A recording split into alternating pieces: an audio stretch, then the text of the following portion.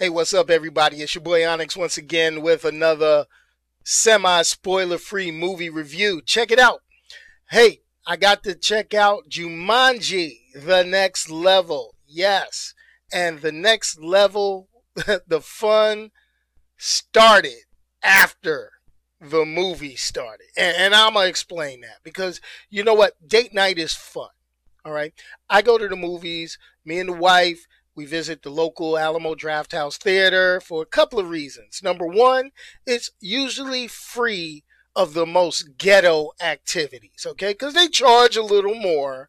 They serve food. They do all the nice amenities, the leather recline. They bring alcohol to you, all that other good stuff, okay? And number two, hey, this night was $8 movie night. We all know movies can get expensive. And movies, they were $14, $15, $16. Oh, and this is not, the premium stuff. So, hey, $8 movie night? Who's going to pass up $8 movie night? So date night started, okay? And I'm going to say Jumanji, The Next Level, didn't disappoint, but neither did the audience, and I'm going to tell you why. Okay, but let's talk the movie first. I mean, Kevin Hart and The Rock, they really work well together. I mean, I don't plan on being a hater about this, during this review because they really did okay. I dig it.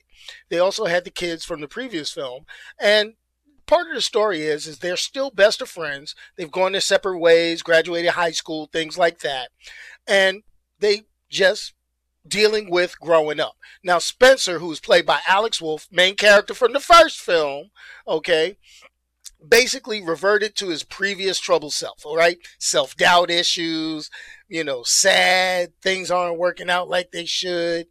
And he decides to take, if you remember the first Jumanji, not the Robin Williams joint, but the first, Rock and Kevin Hart Jumanji, they destroyed the game at the end of it after they've learned their lesson and did their thing.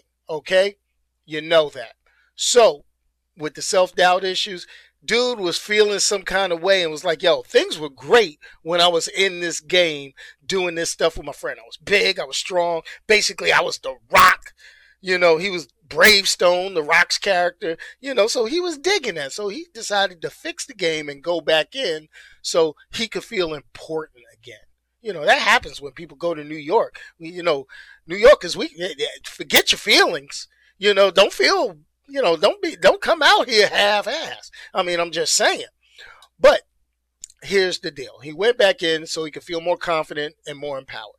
So we get introduced to a couple of other characters during this time, his grandpa's friend, and this is a parallel story element that I'm not going to talk about during this review, but it carries a message, and boom, now we get thrust back into the game, which, by the way, since he fixed it himself, it's broken, and oh, by the way, it's more dangerous than their last visit.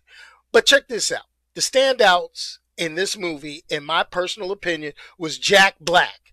And his performance was what made the movie for me. It made it enjoyable. It kept me interested. As well as Awkwafina. Yes, she's in the movie, and I'm going to be honest, I enjoyed her character. I'm not going to tell you when she shows up, but she put her foot into her performance also. So, not going to spoil it, but as the real world's characters' personalities are duplicated by their game avatars, those two actors really had 100%. They was in it. They was in it to win it. All right. Now here's where the movie ended up being fun. All right. Because not everyone felt this way, felt excited like I did watching this movie. And they didn't enjoy this movie like my wife and I did. All right. Because 2 seats over, we had this lady. She was reclined in a seat. She had her drink. She had her popcorn. Okay. I'm trying to figure out why she had a blanket. Okay. And was snoring so loud during the last portion of the film. I get it. This ain't an Oscar-worthy performance. This ain't a sequel that everybody was breaking their neck in anticipation for. But, and I know that everyone is not going to like all movies. But here's my thing. If you fall asleep and you snore and wake yourself up a couple of times during the movie, you need to get your butt up and leave. It is not meant for you. I mean, you're not getting your money's worth. Even if it was just $8 movie night and you falling asleep, you ain't getting your money's worth by trying to sit there and not fall asleep. I'm just saying, put my 2 cents. Okay? Do me a favor. Get up, get the hell out, take the loss. That's just all I'm going to say.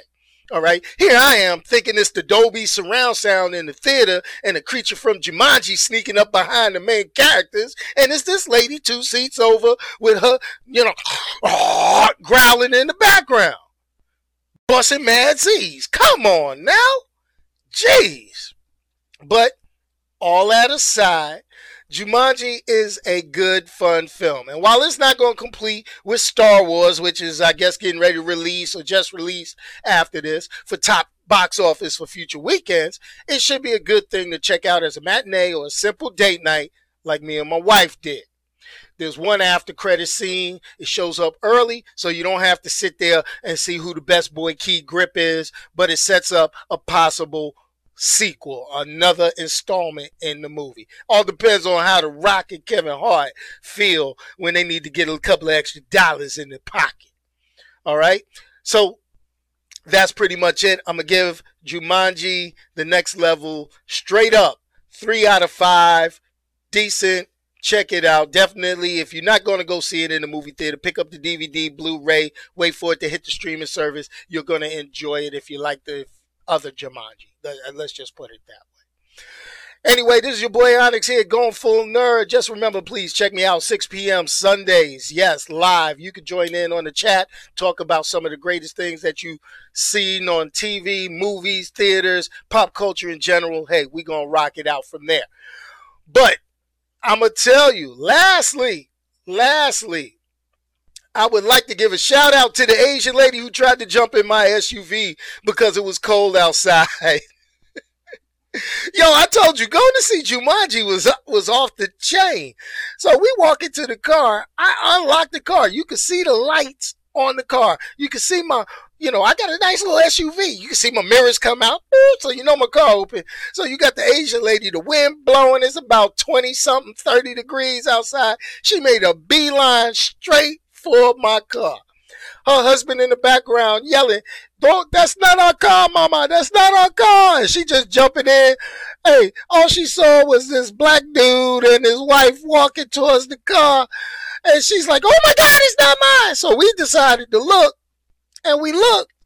And that car don't even look like ours. I'm like, they're jumping in a minivan. Does my SUV look like a minivan? I don't think so. But anyway, big shout out to her and her selective hearing. That shows you wives don't listen to husbands. No matter what. I could get into it a whole heck of a lot. I'm not even going to get into it. But that just proves a point. Anyway, peace, y'all, and I'm out of here.